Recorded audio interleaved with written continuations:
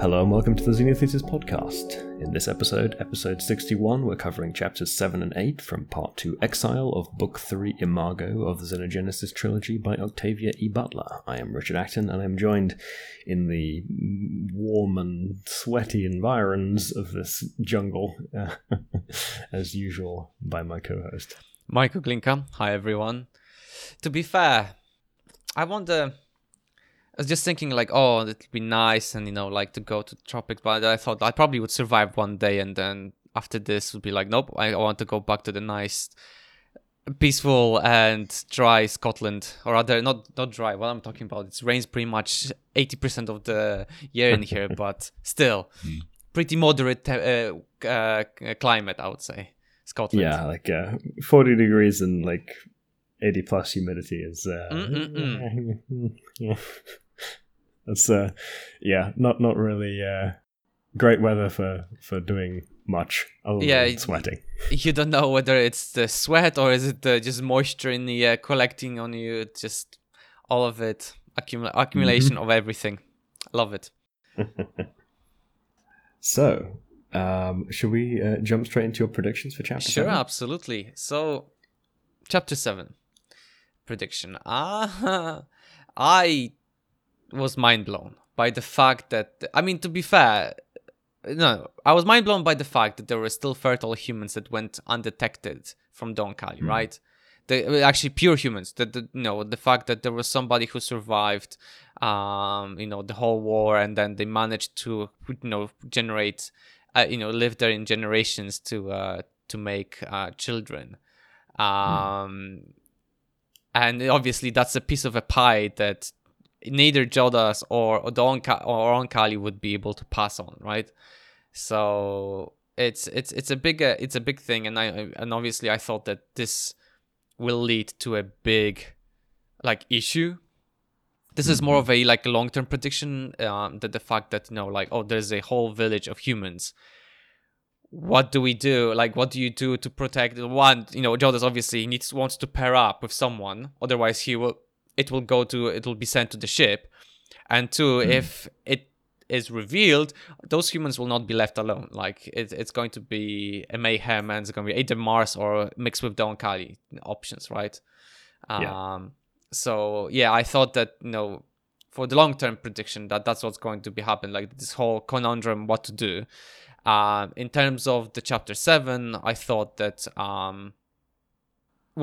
obviously Jodas will not be able to maintain hiding from them for too long. It's too tempting to leave two pure, I would say, humans untouched, and it will need to contact them, because otherwise, Oankali will eventually find them out. So it's a matter of time. It needs to make the steps.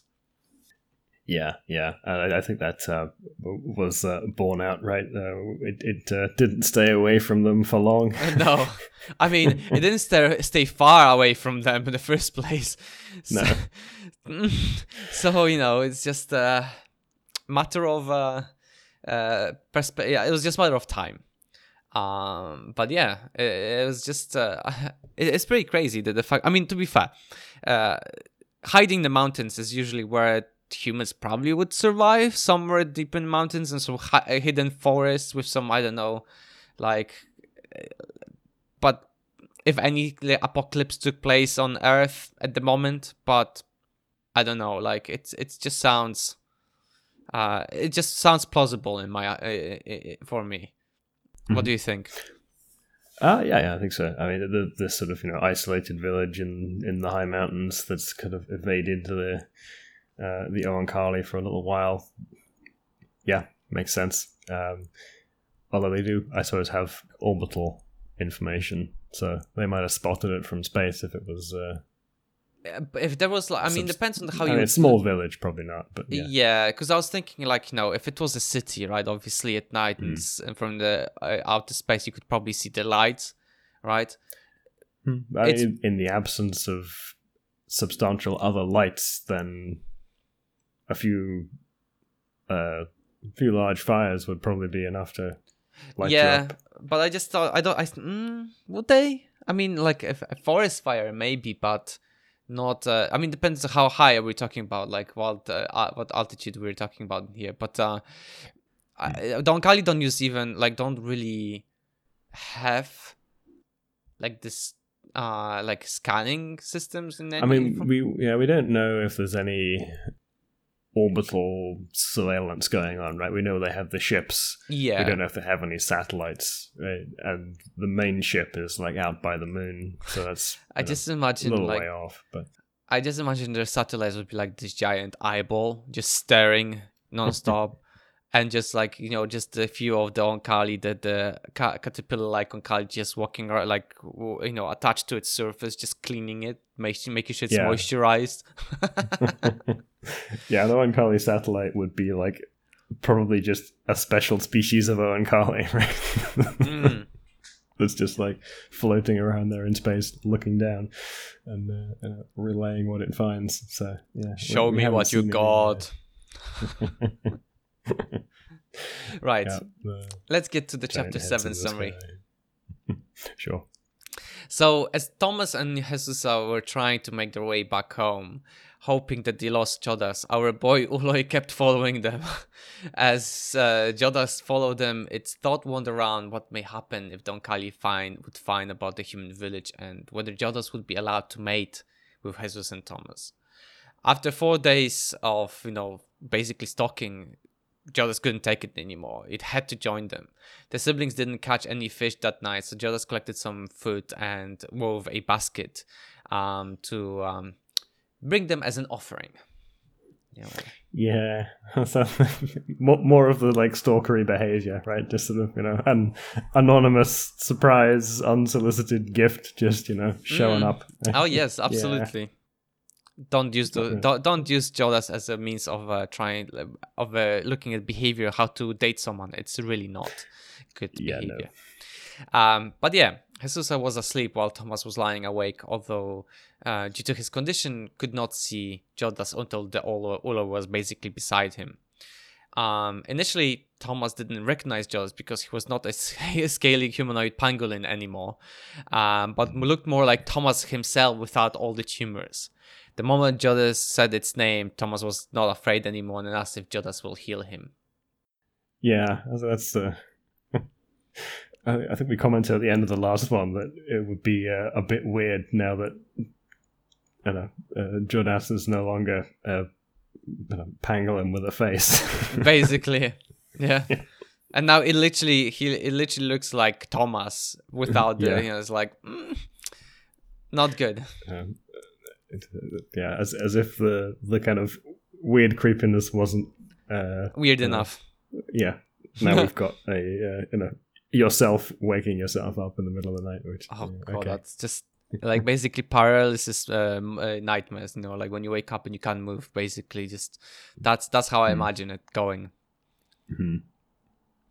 But yeah, so Thomas was not afraid and asked if Jodas will heal him. I will, I said. Completely. He closed his eye, trusting himself to me in a way that made it hard for me to withdraw from him and turn to attend to Jesusa. But just as Jodas turned around, the only thing it saw was Jesusa pointing a gun towards him.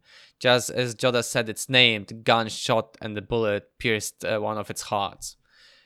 It tried everything it could to prevent stinging Jesusa in self-defense, so it grabbed the gun she was holding and destroyed it, basically just lobbing it across the clearing they were sleeping and completely breaking the pieces. It then grabbed her and held her until she calmed down, or rather, she calmed down when she saw that any damage she was doing while she was biting it was almost instantly healed. She then realized that Jodas was also trying to heal its heart. Although it could heal, it couldn't cut off the pain, so it must have been pretty painful for it to deal with while trying to restrain her. Yeah, so they're pretty scarily capable, right? You kind of because we get this from mostly Jodas's perspective, it doesn't feel quite as like supernaturally scary, right? Yeah. But from the outside view, this would be, you shot this guy through the chest, he grabs your gun, throws it so hard against the tree that it splits into pieces, and it's still like holding on to you and restraining you. This This is a scary opponent. You bite it and it's just basically healing itself as you literally do it, and it's like regenerating on the fly. Yeah, that's This is a very intimidating adversary. Supernaturally strong, supernaturally healing being that was basically stalking you all this time. Yep. That basically wants to bang with you. I mean, that sounds creepy as hell and horrifying. Yeah. Yeah, it's the sort of like horror aspects of these books are actually like they're fairly strong, but you don't really feel them that much because for the most part your perspective is in the people who are being horrifying rather than being horrified. Yes. So it's, I honestly doing this, what we're doing in this podcast, going it by every chapter, so a few chapters every episode. When I read it, and I have to think, I was like, yeah, that's horrifying as fuck. Like, I would not wish to be in the position that some of the characters have then encountered Don Kali to be like it's just scary as hell. Yeah, no joke. So yeah, Jesus has kind of given up because this apparently a man is clearly not. No, it's like not giving up, and it's not going to let go of her. So yeah, Jesus asked about Thomas. Why wasn't he waking up? So Jadis told her that the man was drugged, so that it could heal him. She shouted that she didn't. They don't need Jadis' healing, but now she was under Jadis' effect, right? The Uloi's pheromones were started working their magic, and it seems that she was starting having issues resisting it. Jesus' need to her Jadis was dramatically being reduced. Here's a bit from the book. We truly don't want your healing, she repeated. Though, I'm sorry I shot you. She sat still, looking down at me. You look like Thomas, You look the way he should look. You could be our brother or perhaps our sister. Yeah, Jadis was neither, but it's creepy as hell nonetheless. Yeah, I like the turnaround is also like scarily fast, right? You go from trying to kill this guy to oh, I'm really sorry.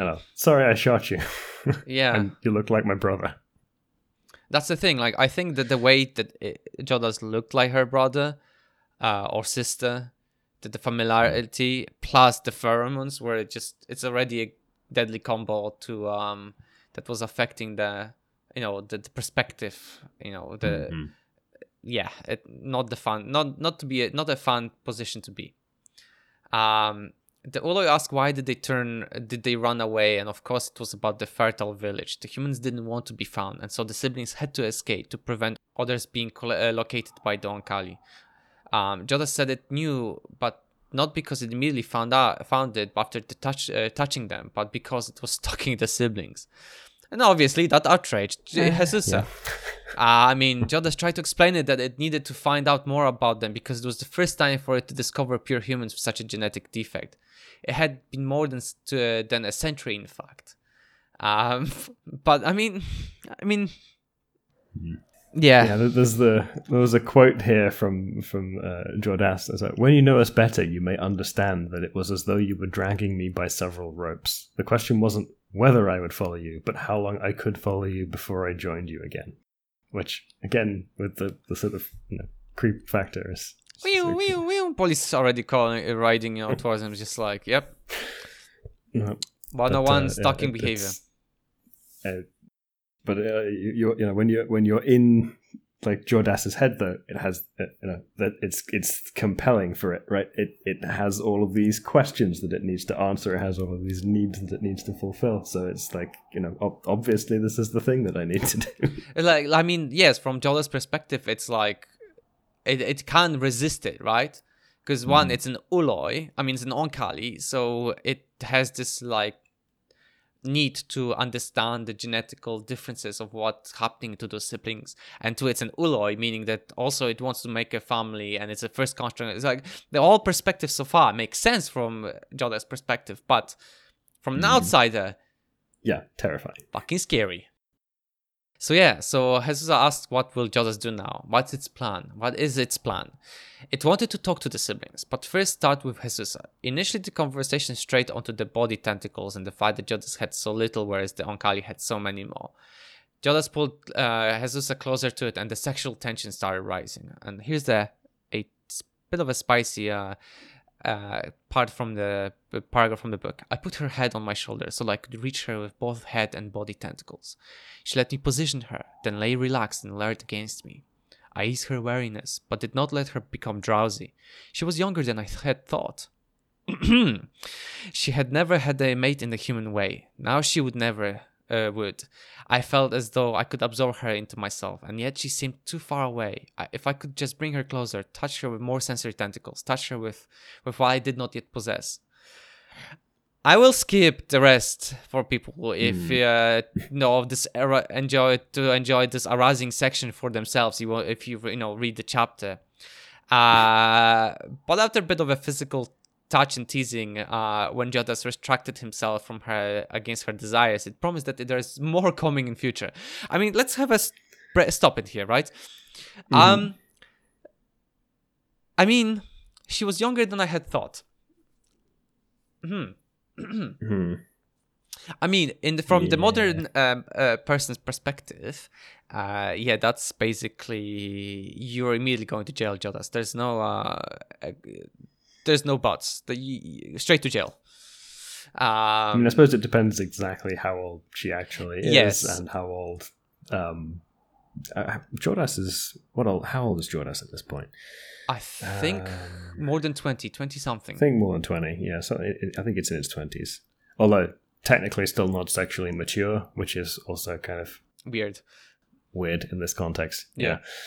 So, but if she's younger than he had thought, it's still I mean, okay, so obviously historically, if we look at the history, right, obviously women from very young ages, I'm talking about medieval times, obviously the younger they were, we're talking about 14, when the moment started the first periods, they were considered mature enough to have children, right? And to be, I don't know, if they're from a noble families, they were given off to a noble who would to strengthen out the bonds between the families and type of thing. But how many of them survived? Not that many, because they were too young, still not developed to hold, to survive the pregnancy. So obviously, but nowadays we know that this, it takes a time for both physical and mental development. So that's why we have the minimum ages of, in UK it's 16 for consent and becoming adult 18. So I hope if at least from this perspective, that she's not younger than that.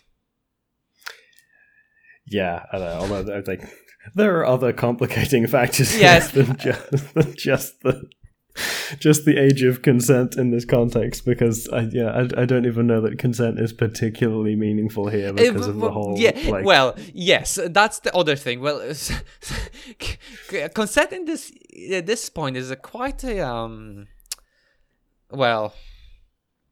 Yeah, and so this is the usual. Straight to jail. Octavia really likes to kind of fuck with you on the moral complexities, right? Because the person instigating this isn't even sexually mature yet, but is also older than the young person, and the younger person is surface level appearing to consent to this, but because she's been mind fucked with by all this pheromone stuff, and it's this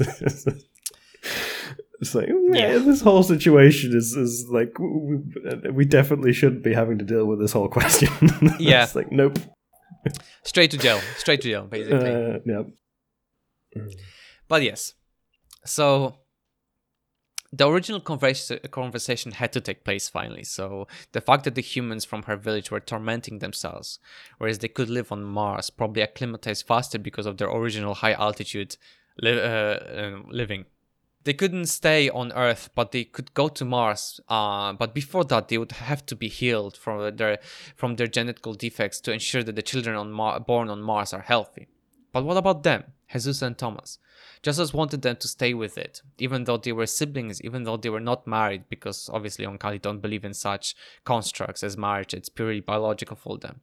Jesusa was horrified that Jodas could suggest to have children with her own brother, but there were two facts that couldn't be beaten, according to Jodas. One, the village was already inbreeding so much that everyone was basically related, and that's where the genetical defects originated from. And two, the fact that they were related was actually an advantage because of the compatibility between their tissue is so high that if anything happened to one of them, Jodas can use the tissue from the other to heal them, to heal the other. Okay, right. Yes, I mean, the reasoning is sound-ish. Not sure that helps. No. Yeah, it's just Oankali and their attitude to a relationship. I mean, to be fair, in Oankali families, it's the Uloi is the stranger, whereas the parents are usually brother and sister. So for Jodas' perspective, it's like, well, it doesn't matter, right? It's Yeah, so that's the normal situation from Jodas's perspective, right? But not so much from the humans, right? Yeah, there's been kind of a slow boil on the whole actual human brother sister incest throughout this story, right? We worked up to it. Yeah, I mean, it was okay for the aliens, and now we have some caveats, right? That the population that these two come through have already been doing it of somewhat of their own accord for a few generations out of necessity, and it's happening with an Uloi, so it's not them actually physically doing it. It's with an intermediary. So it's... Exactly. But nonetheless, it sounds fucking weird. Sweet Home Alabama is not a way to live. But anyway.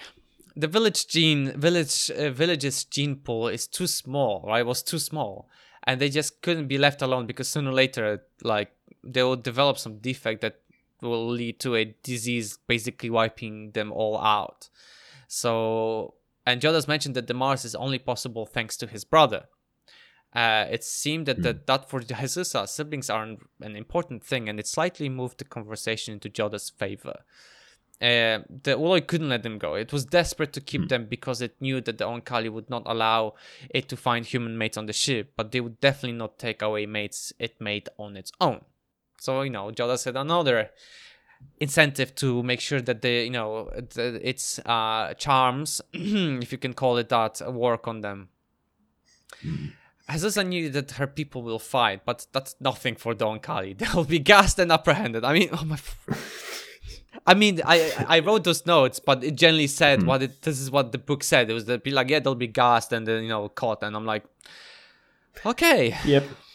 Yeah. As soon as any of them found out about the existence of the village, they were just knock out, gas the whole lot, and take hike them off to Mars, or give them the choice, right? They get you can That's go to not Mars, really a choice if you gas. Yeah, but they gas everyone and they say you've got the choice of Mars or sterility on Earth, right? That's the degree of choice that you get. Yeah. Oof. The fact that there are humans out there, the Oankali will find them eventually. Jodas could tell that briefly. Jesusa thought that if she killed it now, no one would ever find out. So Jodas did what it had to do and broke the Oankali promise of not telling anyone the fate of Earth.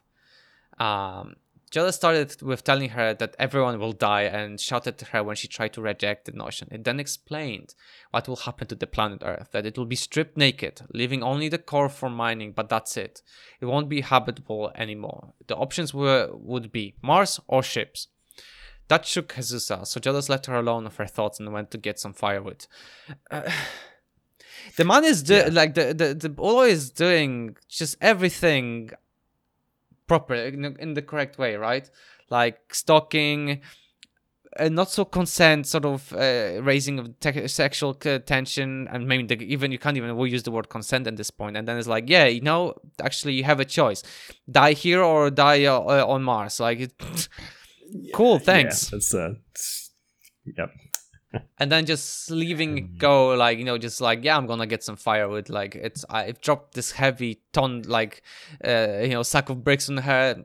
She'll be fine. Yeah, it's like even if your people survive the problem with your like minimum viable population, then the Earth's been being stripped to a bare rock, so there's nothing for them to survive for. So Yeah. I'll leave that with you. Good luck digesting that. Would you like some minty to help with the indigestion afterwards? But yeah, Jesus didn't know what to think. Well.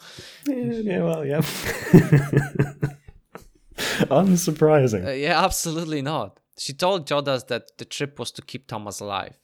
He tried to commit suicide because he couldn't bear living with his genetical defect. The whole his body's deterioration. And the fact that it would pass it to its children, right? So.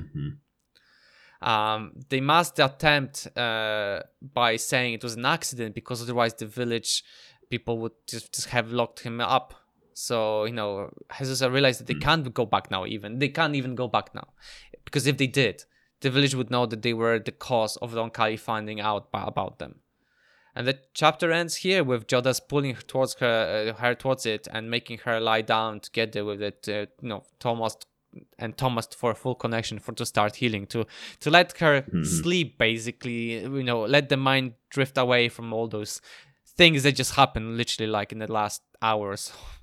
Yeah, and that last little bit there, we get that things are not really an awful lot better for them if they go back to the village. Yeah, because it seems like Tomas is probably going to commit suicide as soon as he gets Jesus back to the village, because he doesn't want anything to do with this. Yeah. And his alternative is being coerced into breeding in an incestuous environment by the people in his village as well. Yeah. So it's like the choice is for the human side is not exactly much better than the Oankali side. It's crazy. This is like basically.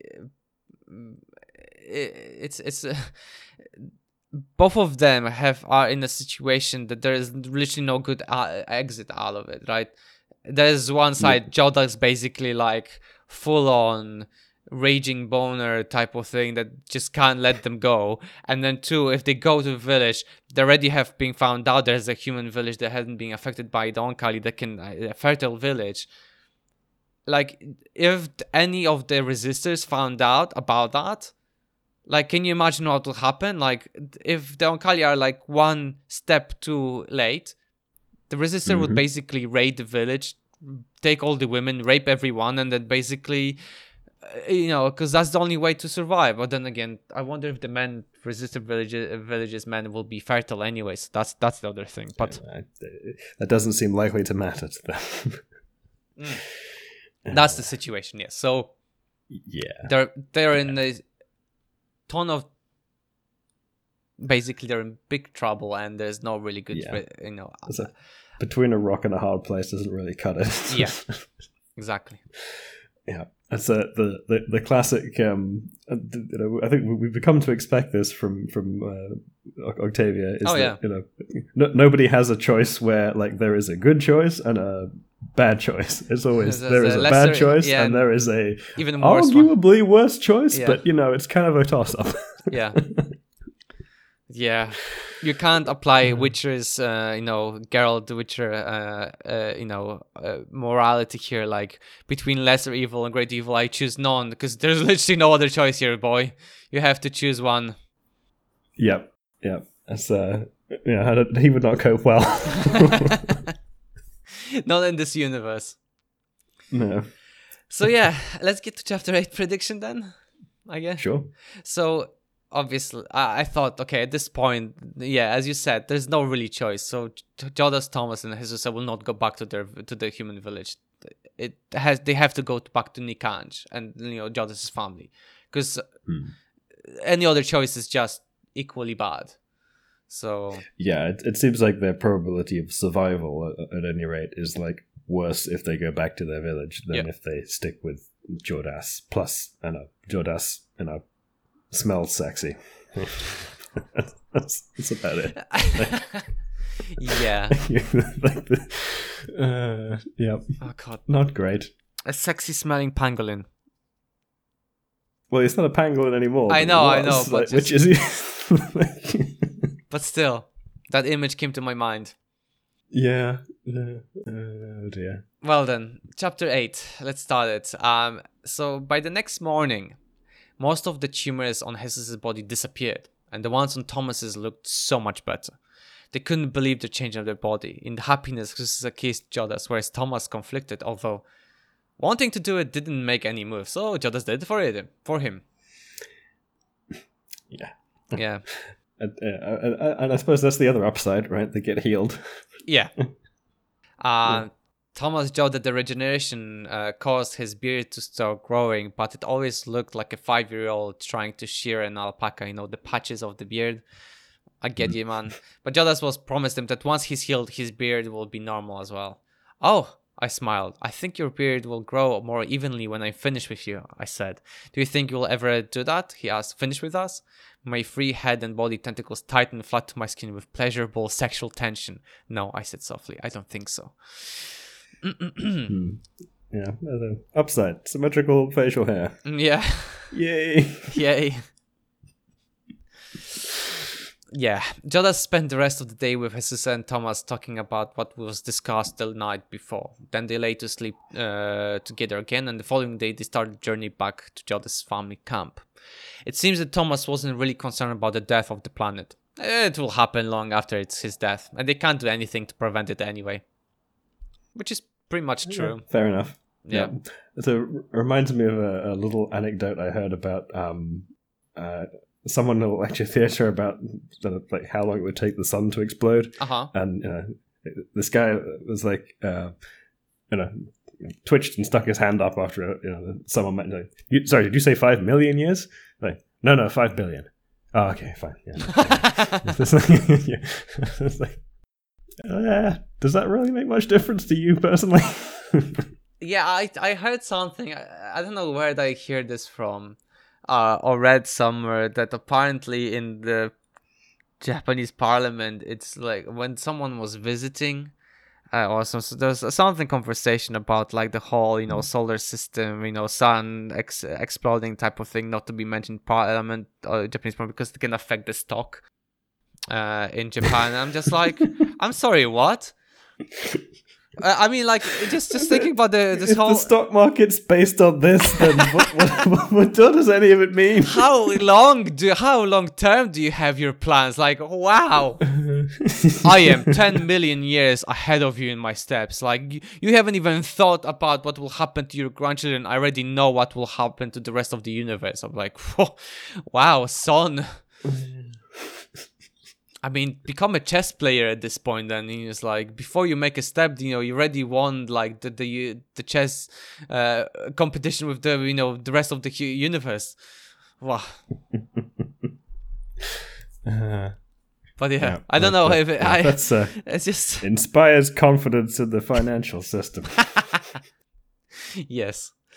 So yeah, Judas kept asking them if they will stay with it, as if, and if they do, they will certainly live past the time of separation, meaning the past stripping of Earth from all the biomass. It's like, wow, okay, I'm keeping up my pros and cons list here. So Judas, Thomas was like, yeah, it doesn't matter. I won't be there. And Judas like, yeah, actually, yeah, you will. Yeah. Oh.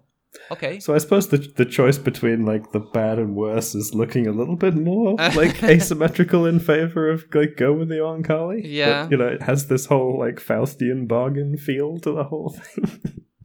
Yeah. So the chapter ends with the description of their journey and how Judas was slowly healing everything in their bodies, especially Thomas's. His tumors vanished and the sight of his eye returned. He couldn't believe how beautiful he was, which earned him a handful of mud thrown at him. But he literally said that, and that's why, he was like, how stop being, a narcissist. On the morning of the 8th day, Judas was more tired than usual and realized too late that the flesh under its armpit was itching more than usual. It was beginning its second metamorphosis. And that's where the chapter ends. Yep. And as always, the timing of those metamorphoses. Oh, honestly, Octavia, stop. Like, literally, just... oh, the life is good. No, I mean, good. Depending how you look at it. But in general, it was like, they were just traveling, all good and everything. Yeah, just add everything to the mix because, like, it's too peaceful. It's like least convenient timing possible is always the... Yeah. Yeah, good for the dramatic tension and whatnot. Oh, yes, absolutely. No, I was thinking throughout this whole section with there's a bit of a parallel to be drawn between the Uloi and vampires. Go on. Right. So they have this whole like creepy compulsion to stalk humans, and they come and they take stuff from you. Like in this case, it's kind of your genetics, and they they want to do this trade. But vampires, it's blood, and this genetics, blood. They have a connection, and then you've got they can turn you, right? They make you into an Oankali, kind of. Yes. And then there's this like inexplicable kind of weirdly compelling, bewitching component to them, despite major red flags and other warning signs. In the case of vampires, it's more like sociopathic charm kind of deal. Yes. The dangerous man sort of vibe, but the Oankali, it's a bit they're not. They're like weird amorphous tentacle monsters or giant pangolins and stuff. So like you need a bit more than the charm. I mean, to be fair, it's everybody's kings. Still, just because there are only a few humans, like kings never disappear. Who knows? Maybe someone is into giant pangolins with human face thing. Like, yep. And of course, vampires, weird sex stuff. Oh, and Kali, weird sex stuff. Right. Yeah. Yeah. No, I think this the whole sex thing is probably the biggest factor that affects the whole situation. I mean, other things are just it's always about sex. Yeah, as most of the if we go down that pros and cons list we're talking about, you're immortal. You well, not quite. You live a long time, right? You'd survive the strip mining of the earth, right? You get all your cancer and weird stuff cured. You get some moderate like super able abilities from super immune system to moderate super strength and all the rest of it. But then like the caveat is the weird sex stuff. Yeah. Yeah. Oh boy. Who knew that these books are gonna be like this, eh? Just basically secret, just like this is secretly 50 Shades of Grey. I mean, I knew. Yeah, I know you knew, and like this is what I got myself into, just reading an alien version of 50 Shades of Grey. Yeah, sorry about that. Who said I don't love it? But yeah, I mean the whole kind of I enjoy a bit of like fun hypothetical ethical philosophy type stuff, and this book was always just like deeply entwined with really weirdly complicated scenarios of that kind. No, which, absolutely. I enjoy playing around with as a mental exercise. So, yeah. So I guess let's get to my chapter 9 prediction here, because obviously this is a point where, as we mentioned, Octavia is just obviously throwing logs under their feet. Like, it's just, Jodah's second metamorphosis, should have seen it coming, knowing very well that lady, not only metamorphosis will be thrown there, but I bet there's going to be some gun crazy resistors, and who knows, Godzilla coming out of the sea and just, like being pissed off about the whole radioactivity, and I don't know, but basically there's enough nasty things coming towards them that basically they will have to deal with, because it's just too peaceful. I mean, like, last time it was Gabe messing with the Keen's metamorphosis, and then like the Resistors showing up and lighting the house on fire during that whole process, and then them being chased through a forest in a gunfight. So yeah, like that went well last time. Yep. So here we can have like probably the whole forest will be on fire and just resist just running around chasing people. Who knows? Just all nasty stuff are just coming towards them. Yeah. All kinds of chaos to ensue during this metamorphosis. Okay. Yeah. Let's see. But yeah, is there anything else? No, I don't think so. Really, I mean I suppose there's just on the sort of general style. We've been continuing this kind of relatively close first person on Jordas, right? We have a little bit of, as we've kind of commented and alluded to earlier, sort of unreliable narrator effect of getting things from Jordas's perspective, which means we don't necessarily immediately perceive the sort of horrific nature of some aspects of this until we, take ourselves out of his perspective and go, I'm not sure about that. His perspective. And then, but quite dialogue heavy. We get a lot of dialogue. Yeah, there's a lot of in these sections. Yeah, there's a lot of explanation of the situations, and but yeah, the whole first person perspective really sort of initially, when you don't think about it, like, oh yeah, I get it, but then when you sit down and think of Jordas, what the hell is wrong with you, type of situation. Yeah. So one of the other reasons I quite like this as a book to do this kind of project in is that kind of reflection, right? Because it, if you speed read this and you don't pay attention to the exterior perspective, then you can come away feeling kind of a lot more sympathetic towards the Oankali, right? And if you take it and reflect on it, then it becomes a much more complicated picture of what's going on. Yeah, absolutely. Absolutely. But yeah, I guess that's it for today, right? Yeah. Awesome. Well, thank you very much, everyone, for listening. We're Xenothesis. You can find all the places we upload our podcast on xenothesis.com. I was Michael Glinka. And I was Richard Acton. Thank you and goodbye.